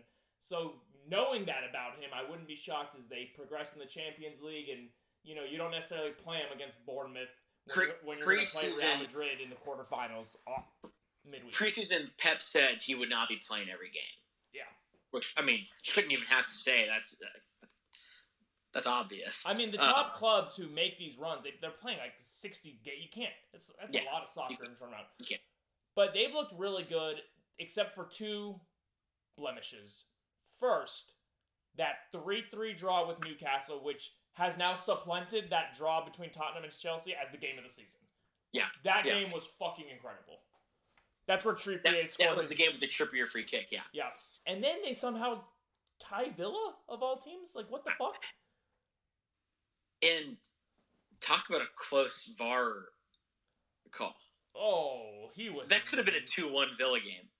He was not offside. It kind of was a 2-1 Villa game where VAR and the FA had to intervene. For Pep. But so yeah, Man City are exactly what they expected to be. They're really good, and they just got the steroid shot that is Haaland. Yeah, and yeah, they've dropped points twice, but they're gonna be okay. Tottenham still looking pretty solid. Nothing I've seen to warrant concern. No, they got wins against Wolves and Nottingham Forest. They had a little bit of a draw to West Ham, but West Ham's starting to pick up their season. But they got a win against a plucky Fulham, who is not. Fulham is not going to be an easy game for anybody, especially in Craven Cottage. And let's talk about Mitrovic for a second, because if it wasn't for Haaland, he would be in the lead for the goal. He's got 6 goals in 6 games. I know, and he's picking up right where he left off in the championship. He missed the penalty too. He easily could have 7. That's gonna haunt me at the end of the season. That missed penalty. Missed penalties have not been good to me lately. I don't think it's gonna haunt you that much though when Haaland wins the Golden Boot by like 20 goals. Yeah, when he's second place but trails Haaland by 10. I think sportsbooks should honor the second place winner to Haaland as a Golden Boot winner, the common man's Golden Boot. But okay, so this is gonna kind of go into our looking at win against a plucky Fulham. So let's kind of go into our little American corner. We've already talked about Pulisic, really, at Chelsea. So looking at Fulham, I don't honestly when we go American corner, I think we talk about teams where Americans are actively playing, and that rules Pulisic out. True. So Fulham beat Brentford 3-2. Had a very close and, in my opinion, unlucky loss to Arsenal 2-1 because both goals had a bit of a deflection in them. Yeah. Where, by the way, in that Arsenal game, we watched it when we were in Florida for a mutual friend's wedding. Jedi played Saka very well. Really well. Then they beat Brighton, which is actually a great result because Brighton's really good. Another tough, close loss to Tottenham, 2-1. But potential injury concerns for Jedi when they just brought in. And it was kind of non-contact-y. Which is very, very worrisome. Yeah. So that's something we're going to be keeping an eye on and updating you guys. And fingers crossed, it's something quick and easy and he just inserts. But also, I got to say, dude, Tim Ream. He's Captain Tim Ream. He's playing really well. I mean... Playing... Close losses to Arsenal and Tottenham. Beating Brentford. Beating a very good Brighton team right now. I mean... Fulham are getting results, and he's at the core of that defense. Don't forget the draw. They held Liverpool to a draw, too. Yes, they did. We talked about that last podcast. Absolutely. Yeah. If he continues playing like this, does he deserve a call-up to the World Cup? Does he deserve? I think he deserves one. Yes, I think he deserves one. I don't think he'll get one. Which is so sad that you can play in the best league in the world week in and week out and play well and still not get a call-up. If he gets called up, there's no way you could ever play Aaron Long over him, and Greg has to figure out a way where he can play Aaron Long. That's so sad. Let's talk about Leeds. So, Leeds, the kind of upstart, newfangled thing of American soccer fandom. They're the media darling. Everyone wants to say Leeds despite Fulham's long history, from Brian McBride to Clint Dempsey, everyone sees the shiny new toy, and they don't want to play with Fulham anymore. It's like Fulham doesn't even exist to soccer media. It's disgusting. Don, if you love Leeds because they have Americans, all I ask is that you love Fulham. I'm done. You know what it's like? It's like how you think of Luke Shaw after Malasia's debut with United. Don't use my own memes against me. So I think you are dead on, right? It's exciting. Both teams have two Americans starting, but one has the manager kicker, and myself, Leeds isn't the team I support the most right now because of the American contingent. Fulham is right there behind them. But also, you have to acknowledge that Fulham it's Fulham America, right? They are the historic American tie to the Premier League, to European soccer, and that needs to be respected. But that doesn't mean that you can't also go around saying Leeds United States of America. I agree with that. Yeah. My issue is not for the people who, you're not my issue. My issue is the people who, Leeds, United States of America, Leeds, United States, and not even an afterthought of Fulham. Yes. That's my problem. And that's the soccer media that is pumping that narrative out. Because it's so much coverage of Leeds, and way less coverage of Fulham. Absolutely. And I will say, though, it is really cool to see, NBC bumping Leeds to their main channel coverage, where normally that would be a Chelsea, a United, an Arsenal. Even in now or in Fulham's past, as Fulham America heyday, they never got that coverage. Everton, just because Tim Howard was there, never got the bumping to prime coverage. They'd have to play one of the big teams to do that. So it is kind of cool to see that there must be some viewership data that NBC is seeing that warrants moving Leeds in there, which is just fun to see that U.S. soccer spectating numbers is following U.S. players in the Premier League. That being said, a little bit of good, a little bit of bad for Leeds. We mentioned they thrashed Chelsea. They just literally got everything they wanted and then some against Chelsea. And I really do think, whether it was Tuchel, whether it was the players, they didn't give Leeds the due respect going into that game. And they were kind of called out on it. Brentford and Thomas Frank are not the type of team that would make that mistake. And you can tell they had a game plan, and they executed on that game plan and ran train on Leeds 5-2. That was bad. It was not good. Ivan Toney, you never want to be on the receiving end of another guy scoring a hattie. You do not. As awesome as it is when your team has a guy who scores a hat trick, it's so much worse. Is no worse feeling than when another guy just puts his large testicles all across your team's face. I mean, even Toney, I'm sure, is just absolutely endowed, and he played very endowed in that game. Yeah. So not great, but Leeds, it's going to be a roller coaster all season long. They were one game, a few points above relegation last year. Yeah. They lost key players. During the Chelsea game, I think it was during the Chelsea game, Rodrigo had a run-in with Mendy and dislocated his shoulder in his missed time. Patrick Bamford, who missed a lot of last season, has already missed some time this season. There's a lot that needs to be done. I'm not hitting the panic button after this one game, especially because it's kind of they were working with a little bit of house money after the 3-0 win over Chelsea. But it's not going to just be a cakewalk into mid-table obscurity for this team. Agreed. Arsenal. I guess he would fall in the don't have an American active since Turner is the backup, but Turner's there. They have continued to look good. They had wins against Bournemouth, good win against Fulham, win against Villa, and they were perfect until they ran into Manchester United. Wait, are you saying the words Manchester United and smiling at the same time?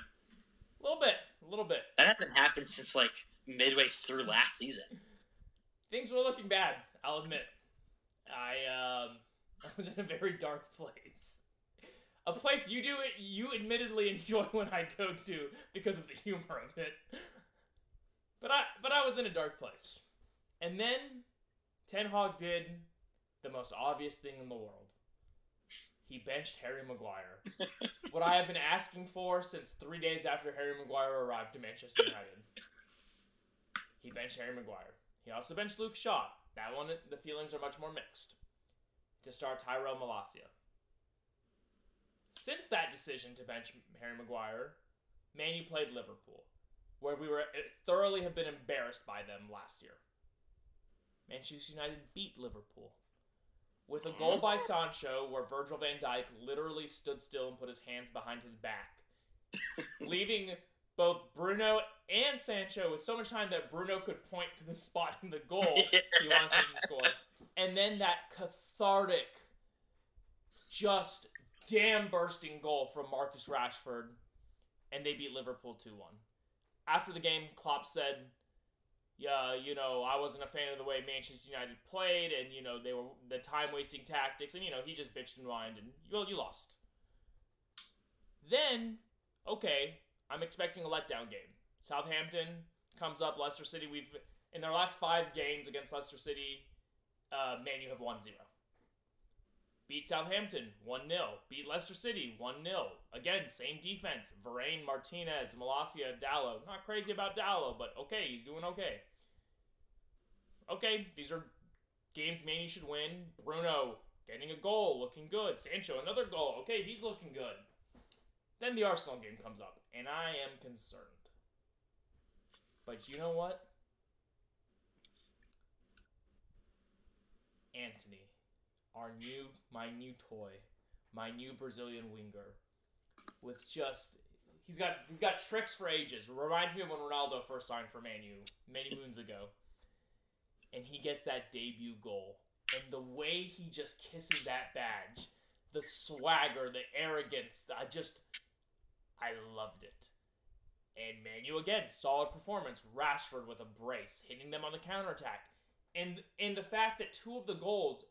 Eriksen actually had 2 hockey assists, the secondary assists, but Eriksen to Bruno, boom, the quick play. Martinez is a little bulldog. He may be short, but he's fucking as a warrior. He's still Short King Summer. I don't know, man. Listen. At the end of the day, it's a very temporary happiness because I know the rug will be pulled under me very, very soon. That is what it is with Man U. But the last few weeks have felt nice. And Ten Hag, after that Brentford loss, he made the Man U players run the distance they were outran by the Brentford players, and he himself ran with the team. But there's something to be said about a manager who's like, you're gonna have to work if you're gonna be at this club. And if you're not meeting expectations, I don't care if you're the club captain, you're gonna ride the bench. Or if you're the all-time club legend. It takes balls to not start Cristiano Ronaldo. Whether I agree with it, I'm not necessarily going to get into that at this time, because that's like a whole nother. That's like that would be a podcast spinoff. You cannot deny that it takes balls. Oh, to absolutely. do that. And I'll say this about Ten Hag: he's got balls. One thing that is bothering me: why isn't Casemiro starting? I do not know, because Antony started pretty much right away. I know. I don't know. I don't know why it's Eriksen. Are we a little concerned? I'm not going to hit the panic button yet. But if he doesn't start this weekend, then I'm going to be pissed. I guess it's hard to be too pissed while you're getting the results, right? Yes. But it's also hard to not be pissed when you keep having to watch McTominay. Yes. Though, you know what? He was really good against Arsenal because he bullied the shit out of them. Yeah. And they didn't have a single player who could stand up to him. So that's where they were missing Partey a little bit, I think. Yeah. But things are looking up. I still have, again, I am not going to get my hopes up with Man U because I know better than that. But we'll see. We'll see. Are you checking the table already? Are you counting the points between what, us and sixth? Between you and fourth? No, you and third? I still don't think we're going to finish in the top four. I don't know if this is going to be sustainable. Okay, what if a couple of guys get injured and then you do have to play Ronaldo who you don't think fits in your system? What then? How are you going to be adaptable? I don't know. I don't have all the answers. I don't know. Things are working right now, but it's like if Martinez or Varane goes down, well, there goes the fucking defense. If Dallo goes down, then fucking back to Wan-Bissaka, and that's kind of that's its own dealer's choice in and of itself. But things are looking good. We're not an embarrassment right now, and so I'm happy that we're not an embarrassment. But speaking of embarrassment, let's talk about Liverpool. I'm clearing out. This is all you, buddy. No. I'm going to need you to chime in on the seventh-year Klopp theory. So after their loss to United, they dismantled Bournemouth 9-0 in a game that should have been called at 7-0 for the mental health of the Bournemouth players. In a game where I think Bournemouth decided they were sacking Scott Parker at halftime. Yeah. I thought that was a really harsh sacking considering that he lost games to all teams you would bet money Bournemouth to lose games to. Yeah. And that early, I thought that was pretty harsh. It's rough. They then got a very lucky 2-1 win against Newcastle, where Newcastle's new signing, Isaac, scored on his debut. Yeah. And then Liverpool got like 55 extra minutes to score. I think there were like 5 minutes of stoppage time, and they scored in the 9th minute.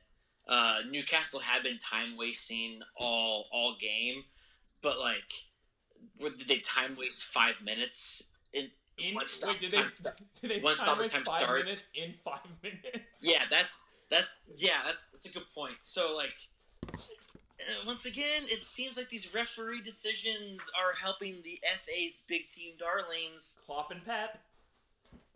Then I will Chelsea say too. the worst result is actually not being able to score a goal against Everton. Because they just played their two biggest rivals, lost to Manchester United, and then 0-0 draw at Everton. Not only did they fail to score at Everton actually looked a good team. Which is not something we've said about Everton in a very, very long time.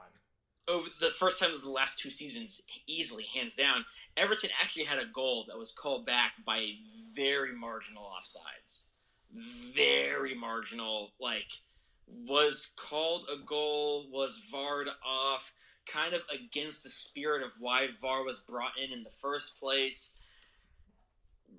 One of those that really felt like a 1-0 Everton that Liverpool escaped with a point.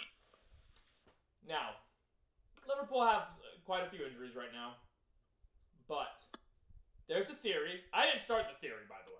I discovered the theory. You never start these, you just find them. I find them. They make their way to me. It's the seventh-year Klopp theory. And the way the theory goes is that Klopp can fool a club, the media, and his team that he's a good person for 7 years. But in the 7th year, eventually people become wise that he's a fraud with nice teeth. 7th year, let's look at his career. His 7th year at Mainz, they were relegated, and he leaves when he can't get them promoted. Just kind of a thing about Klopp. When the going gets tough, he leaves. Dortmund finished 7th and lose in the Pokal Cup final. He leaves.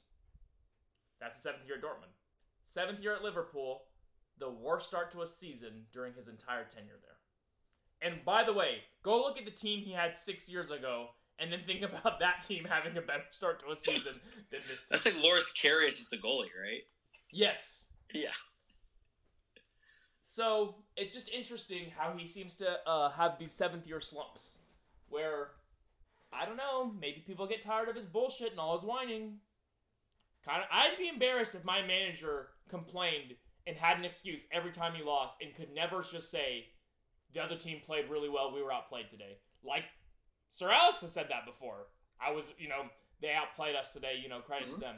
Never see Klopp here say things like that. He always just makes up the most ridiculous bullshit excuses. They didn't play an actual game of soccer, or they were doing something else, or the pitch was shit. Yeah, he's always got a wheel of excuses that often insult like professionals who are not directly playing in the game, which is a whole nother issue that we have discussed before. So it's a kind of a fun Premier League right now because, City and Tottenham look good. Arsenal look good. Then they got stumped. Man U started the season dead last, and now they're okay. Maybe they're looking good. But they passed the shit to Liverpool. Liverpool kind of have that stench on them now. Chelsea's wavering. Chelsea's not in a bad spot on the table, especially this early on, but they're teetering. Yeah, and it is. You're right. It is a very interesting and fascinating time to be following the Premier League. I have no doubt in my bones, when we get halfway to the season or 3/4 of the season, City will have, I think, a decent cushion on the rest of the pack. But 2 through 7 could be fascinating. Yeah, it's going to be interesting. And some upcoming fun ones. So this weekend you got Fulham-Chelsea. First game without Tommy Tukes. Yep. And as we've said, Fulham is going to be a tough game for any team. Man City versus Tottenham, which these two teams could be fighting for a title. It wouldn't be crazy. Would not be crazy if Man City and Tottenham were in a title fight. Leicester versus Aston Villa, and this one more about the bottom end of the table, where both teams desperately need to win. Both managers doing what they can to hold on to their job. Yeah, I feel like Brendan Rodgers or Steven Gerrard will be the next manager fired in the Prem. I'd be shocked if it was anyone but one of those two, actually. I think the Merseyside draw really did, I think, boost Frank Lampard a few more weeks. So then week after that, Man United Leeds, which will be a fun one. Man United historically do not like to be pressed. Brentford v Arsenal, a little London derby action for you. That'll also be a fun one. Brentford, you never know which version of Brentford you're going to get. Yeah. Now this one though, Chelsea v Liverpool. Who do you think needs the win more, Chelsea or Liverpool? I think it's going to depend on how this week's games go. Yeah. And how, they both did not have a good outing in the Champions League this week. Which is a perfect segue to our Champions League preview. I do a preview recap kind of hybrid here because we did not pod before the first match week started, but we did write up and share our kind of takes on the groups and our favorites to win, and we sent them to each other before the first games kicked off. So these takes came into play before any Champions League soccer occurred. So we'll kind of go through we'll talk about our big three that we think are going to win it, and then we'll go through our picks for the group stages. Most of our group picks were identical, except for two groups. Yeah. And we'll call those out. So, my three teams to win it all are Manchester City, Real Madrid, and AC Milan. Now, I'm not really picking AC Milan, but I wanted Eric to have that moment that he has given me on this podcast time after time after No more than five times. after time. Where he picks Man U for something that Man U clearly cannot accomplish. Hey, man, I think Man U's got a shot at top. I'm so upset. Really, my picks are Man City, Real Madrid, and PSG. I'm so upset. No, I don't actually believe it's going to happen, so don't worry. I already issued my retraction last time we podcasted, and then you guys turned it around. And so I want us to stay exactly at where we are. I don't want you to then put some of your bullshit Juju Magumbo on them. Don't worry, we're talking about Champions League. I can't talk about Man United. Ooh, that one cut deep. Don't worry, you guys are gonna get more wins in Europe than we are. My top 3, like you, I'm taking Man City. It's hard to say that Haaland and De Bruyne are not going to perform. They're going to score. It's also hard to say that Don Carlo and Real Madrid are not going to compete because they got Benzema and Vinicius. Until they don't, they're gonna. Yep. And then my third team, I took Bayern Munich. You know, they are. I think they are offensively weaker without Robert Lewandowski, the second best striker in the world. But everything else about them is just as good, if not better, than they have been in the past. I think that's fair. I struggled with Bayern and PSG. At the end of the day, in my mind, like at some point, PSG has to be too big to fail, and it's like you can only like at some point like that all has to work, right? I mean, because we talk about these other teams. Oh, how could you bet against Haaland and Kevin De Bruyne? How could you? It's like how could you bet against Mbappe and Neymar and Messi? And they're just stacked. Because the biggest issue I have with them is they've just installed a figurehead as like manager. Like it's all puppets and strings above the player level with that club. And there's some drama between like Messi and Neymar being really close, and Mbappe wants Neymar gone, but he's not gone, and they found out. Like there's all this stuff, and now it's like the memes are Messi and Neymar are the older brothers making sure Mbappe scores so he doesn't go cry to his parents and get them all in trouble. Like there's just too much of that going on, and at the end of the day, I still view all 3 of those players as supremely talented individuals. Whereas when I think of Man City, I do think of not necessarily the team, but I think of the connection of Haaland from De Bruyne. I know. We just said Neymar has 7 goals, I know. 7 assists. I know. Who do you think he's giving these assists to? Honestly, I think he's passing them to himself and then scoring. That's why he's got 7 goals and 7 assists. Doesn't that sound more like the Neymar you know? That sounds like the Neymar that I despise. That I know and despise. Yeah, I mean, I feel pretty solid that one of those 4 teams is going to win. Yeah. I think anyone else would be really shocking, truthfully. Which is what I'm really hoping for. Let's go Club Brugge. Which is literally just the first name that popped out to me on the outline. Oh, the first name popped up to you was in Group B and not in Group A. Well, it's kind of more. I'm kind of slouched. It's kind of more in the middle of the page for me. Let's go with Group A. We'll cover this is actually one of the groups that we have a slight divergence. We do. The teams in Group A are Ajax, Napoli, Liverpool, and RIP Rangers. Rangers were eliminated from this group the second the groups were announced.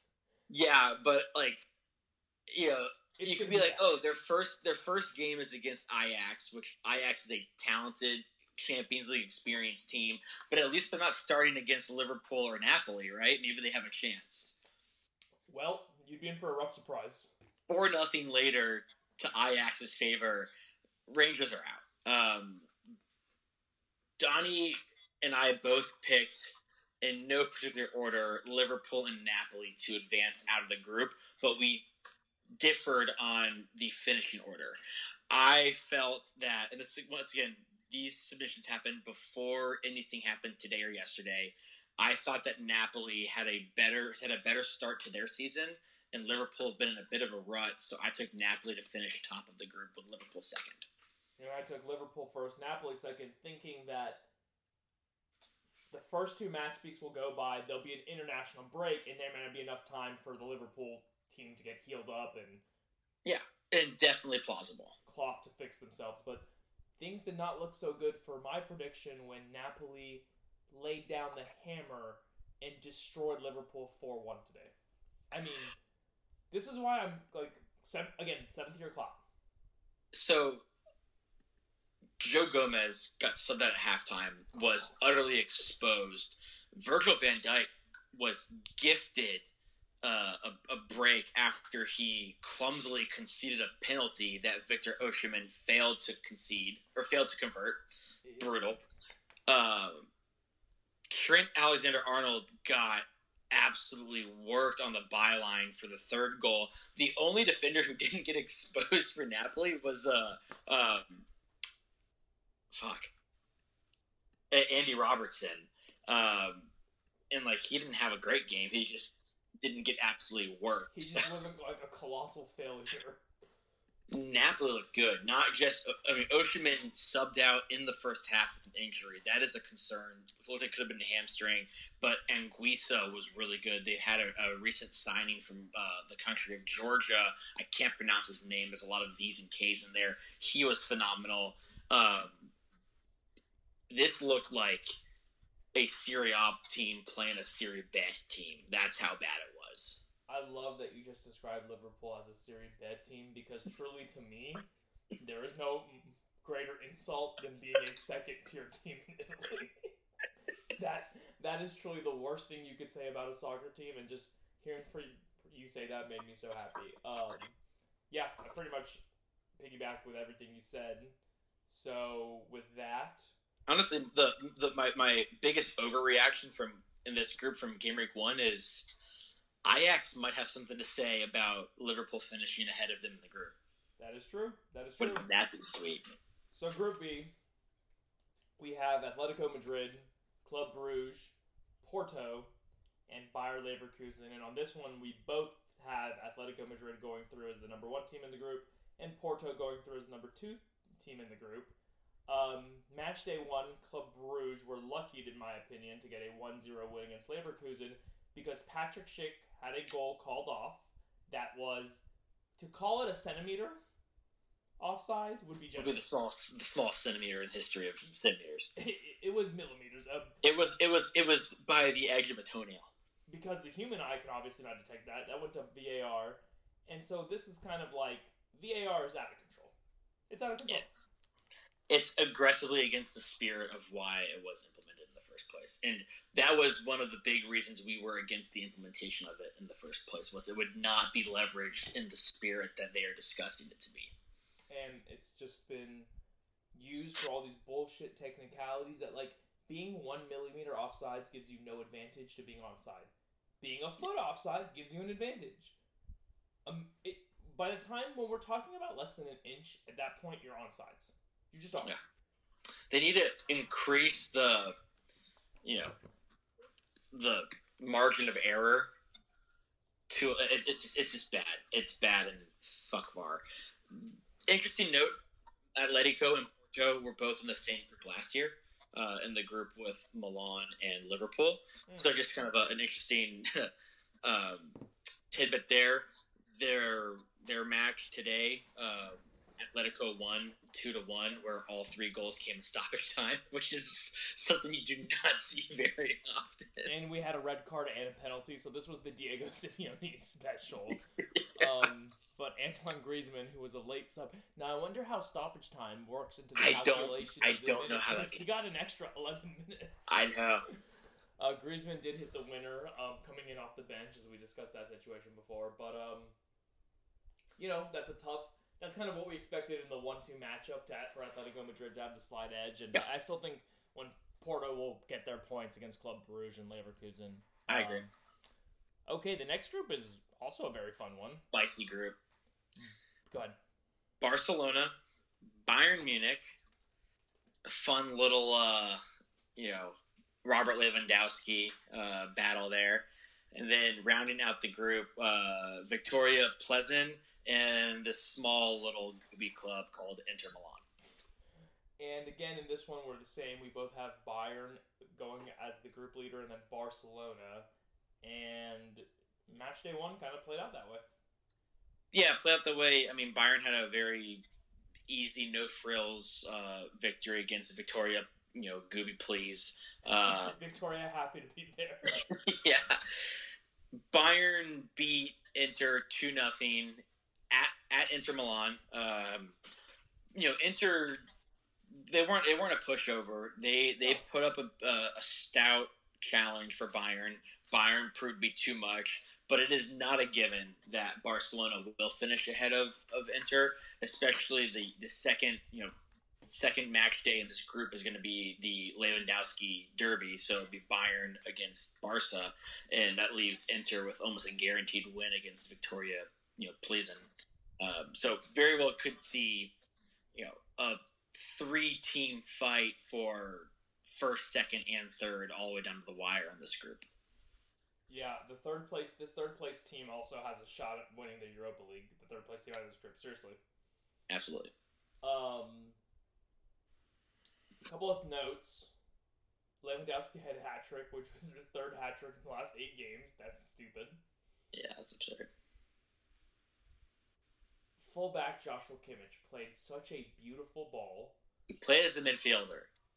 But he is a fullback in his core. He hasn't been a fullback in years. Once a fullback, always a fullback.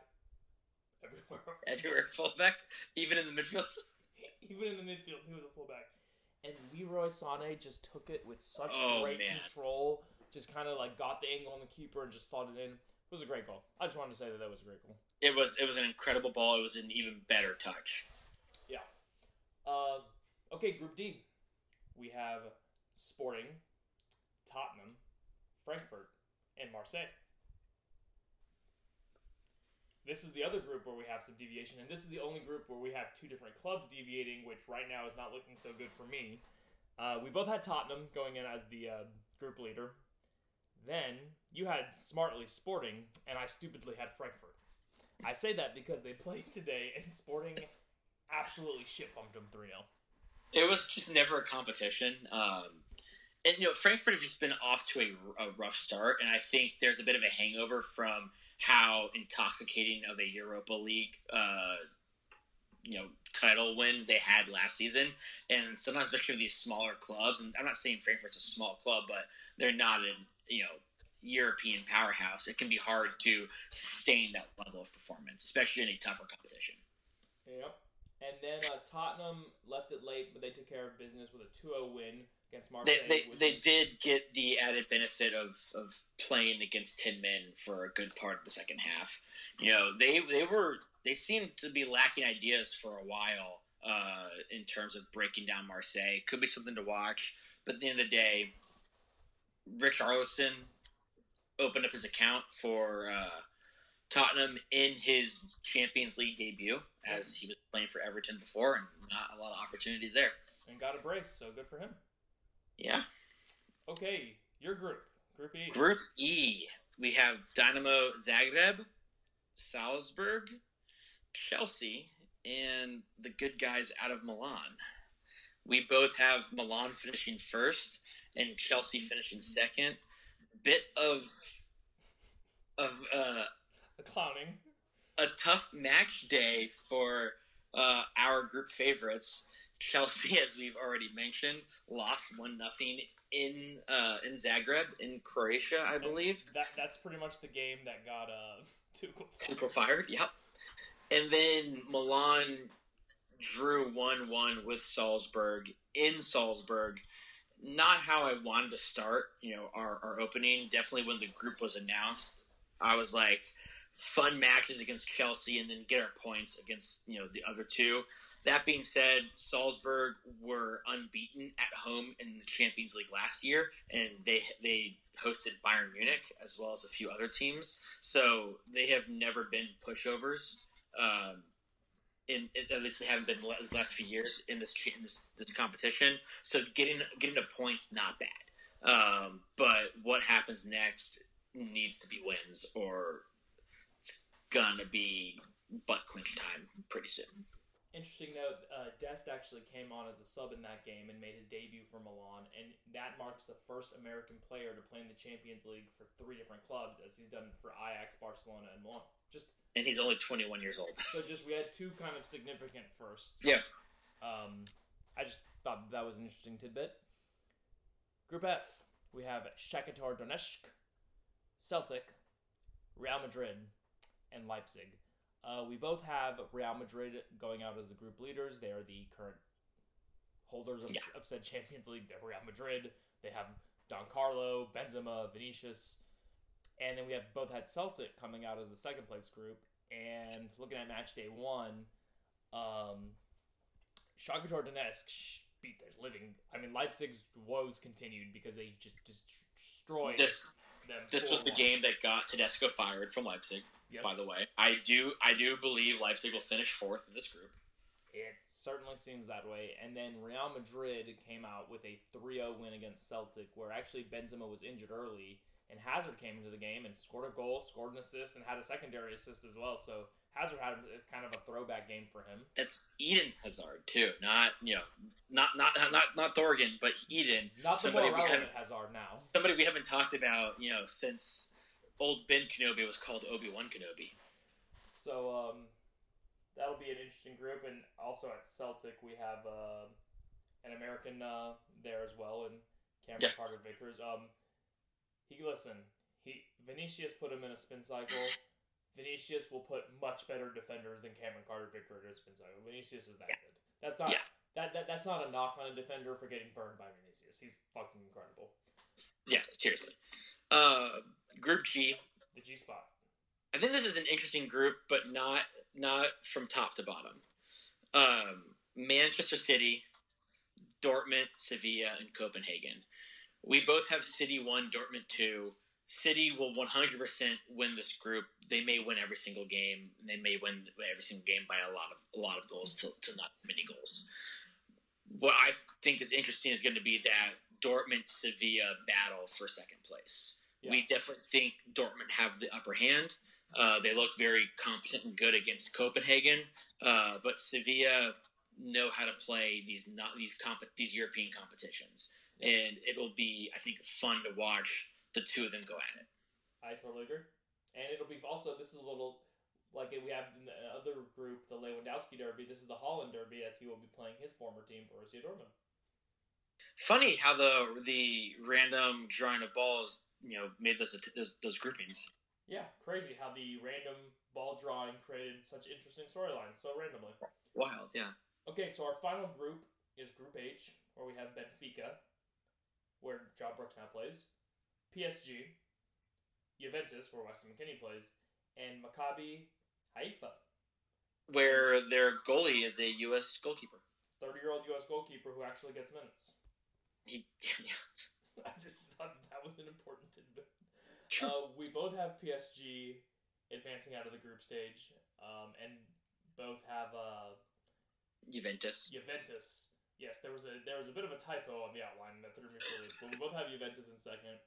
And match day 1, Benfica beat Maccabi Haifa 2-0. I do not think they will get a single point. I don't know if they're gonna get a goal. That too. PSG and Juve played a fun one. It was the Mbappe show for PSG with a brace and some great. Neymar had an assist and Hakimi had another assist. The 1-2s between Hakimi and Mbappe, it's just so much speed. It's just so much sauce. So much speed. It's just so much sauce. But if halftime substitution. Weston McKennie comes on, and if anyone has to score a goal for Juventus, I know you want it to be Weston McKennie, and he got a great header. I mean, it was a great header. Donnarumma came out, completely misplayed the ball, flailed around like one of those wacky inflatable arm things at car dealerships, and Weston slotted. He was like a couple players deep too, but that kid just latched his head onto aerial balls. It's amazing. When you score a header in the Champions League against PSG, it's a great header. I don't know. That was he was behind a couple different. Like the fact that he got to the ball was just impressive in its own right. The fact that Donnarumma looked like an idiot while he was doing it just makes it even better. So that is the Champions League. We will be obviously adding that to our per episode recaps going forward. Very excited for it. Excited to see what happens, and it's going to be a very fun soccer season, I think. Yeah. And then on top of all that, it's September right now, October, and then we're in the World Cup month, which is so weird to even say, but it is what it is, and that's coming. And so that should be on the... Gird your loins. Yeah. Anyway, you can follow us on Twitter at OwnGoalPod. Instagram also, OwnGoalPod, though I don't think we've posted on Instagram in a very long time. And also, if you have any questions for us or any topics of conversation you want to spark, any sort of debates you want to start between us, you can find us for owngoalpod@gmail.com. But yeah, that is the episode. Bye. To the byline. It's in, it's an own goal! It's a gift! Well, he's almost done well to get that in because he's ahead of the near post. It's almost behind him. Sticks his leg out. It almost hits his heel. And goes straight into the bottom corner of the net. Gets ahead of the ball. It's the inside.